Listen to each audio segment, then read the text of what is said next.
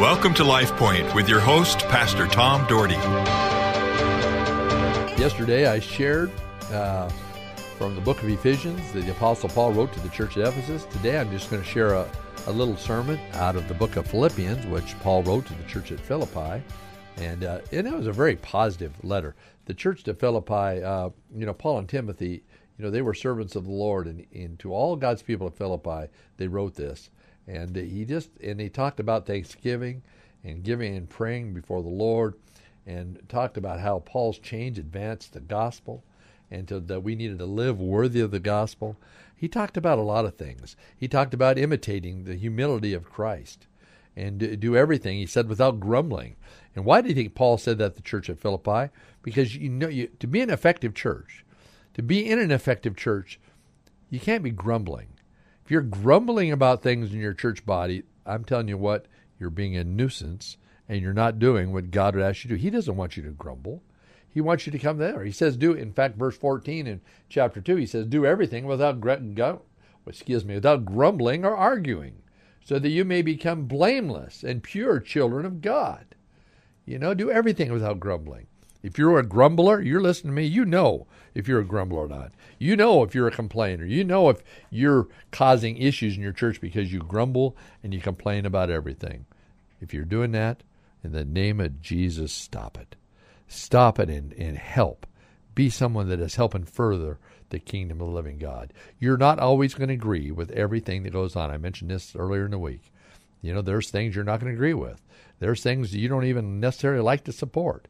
But you know what? You get behind the leaders. And if it is biblical and it is, follow it. If it's something away from God, it's something that is certainly non-biblical, then certainly turn and put your running shoes on and run as fast as you can. Or either that, or try to gently restore someone to health. Help them understand. But let's not grumble and let's not fight. Let's be about the business of God. Well, so he had the book of Philippians is awesome. In fact, you need to read that. If you haven't read it and understand the Apostle Paul writing this great book to these people and how encouraging he was to them. But listen, this is his final exhortation to this church in the 4th chapter. And I like this, and I even shared a little bit of this on Easter Sunday, and I think of Paul, and again, I watched that movie, Paul the Apostle, and you see, how he was in prison. And I've been to that prison. I've been to the authentic prison that Paul was in. That's one that's been authenticated by history. And when is in his prison, a dark cell underneath the ground, went down the steps to that dark cell. And amazing when you start thinking about Paul and meeting with Luke. And meeting with Luke and discussing the book of Acts. And he virtually wrote the book of Acts that Luke did, and from his meetings with Paul and all these things that took place, you start seeing in perspective the power of God. You understand why Paul sent letters to the churches. He just was so positive through such a terrible time. You know what? We don't go nearly through the persecution Apostle Paul did. But we need to be standing up and being open and honest and positive. But at the end of this whole chapter, the 4th chapter of Philippians 4, he says this. He says, rejoice in the Lord always, and I will say it again, rejoice. Now, I like that. Rejoice in the Lord always. So what does always mean? During every circumstance of life. Whether it's good, whether it's not so good, whether you're struggling, whether you're being persecuted, rejoice in the Lord always. The Lord is there for you. He has never left you. He will never leave you nor forsake you. He wants to walk with you every day of your life. And yes, you're going to have ups and downs. You're going to have days that are unbelievable, fantastic. You're going to be flying on cloud 9. But there's going to be other days that you may be low. There's days that things happen that you're struggling with. You may have lost your job. You may have been cussed out by your neighbor. Your wife may have not treated you like you thought, or your husband may have not treated you like you thought. Your kids were disobedient.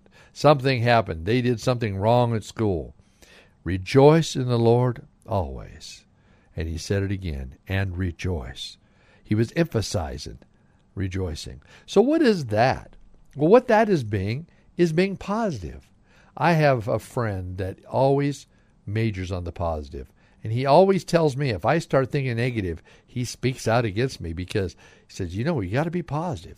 You just got to be positive. He's always saying positive things and always encouraging. Then he says this in verse 5 of chapter 4 of Ephesians, let your gentleness be made evident to all. Let your gentleness, let people know you're gentle. Not be harsh, not be hard to live with, but be gentle. Let everybody see that. Why? I'm telling you why. Because you will be a testimony for Jesus Christ in the way you live. And he said this, do not be anxious about anything, but by prayer and petition, let your requests be made known to God. You know what? He says, don't be anxious about anything. We are so anxious people. We worry so much about everything. And here, listen to who's talking here. I've been a worrier. I worry about this, that, and the other sometimes. And I've got to take this to heart. Here, I'm not only preaching to you, I'm preaching to me. Tom, stop worrying about everything. Start trusting God. Start allowing God to direct you. And I have to do that. I have to step back sometimes. He says, if you do this, and if you allow your request to go to God and allow him to take care of things, with thanksgiving, present your request to God, he said, then the peace of God, which transcends all understanding, will guard your hearts and your minds in Christ Jesus. Yes. Yes, the peace of God will guard your heart. Do you want to have your heart guarded by the things of God? I certainly do. Whatever you have learned or received or heard from me or seen in me, put into practice, and the God of peace will be with you. People, I believe you want the God of peace to be with you. Yes, you're going to go through struggles. I tell you, in my life, I was fortunate, and I've told you many times, I lived in a phenomenal household with a mom and dad who lived, breathed, talked Jesus every single day of their lives. I honestly, growing up, thought mom and dad were perfect. I never saw a failure. I never even saw them remotely sin. And I'm sure they did, because the Bible said we've all sinned somewhere along the line. But they lived Jesus as an example to us kids.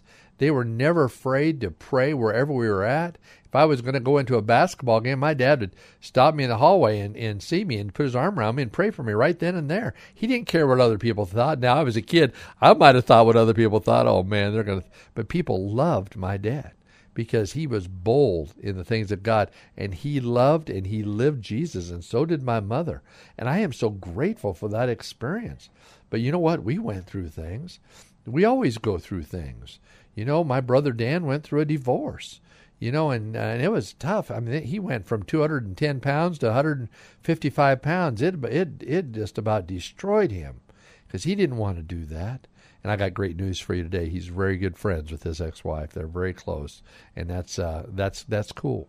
That's cool, and that's also forgiveness. God works in mysterious ways. And my wife and I, as you well know, if you've listened to this station very much, we lost our son Luke at age 5.5 to a car wreck, a tragic single car accident that, it was a horrible day in our lives. August 13th, 1992. I'll never forget it as long as I live.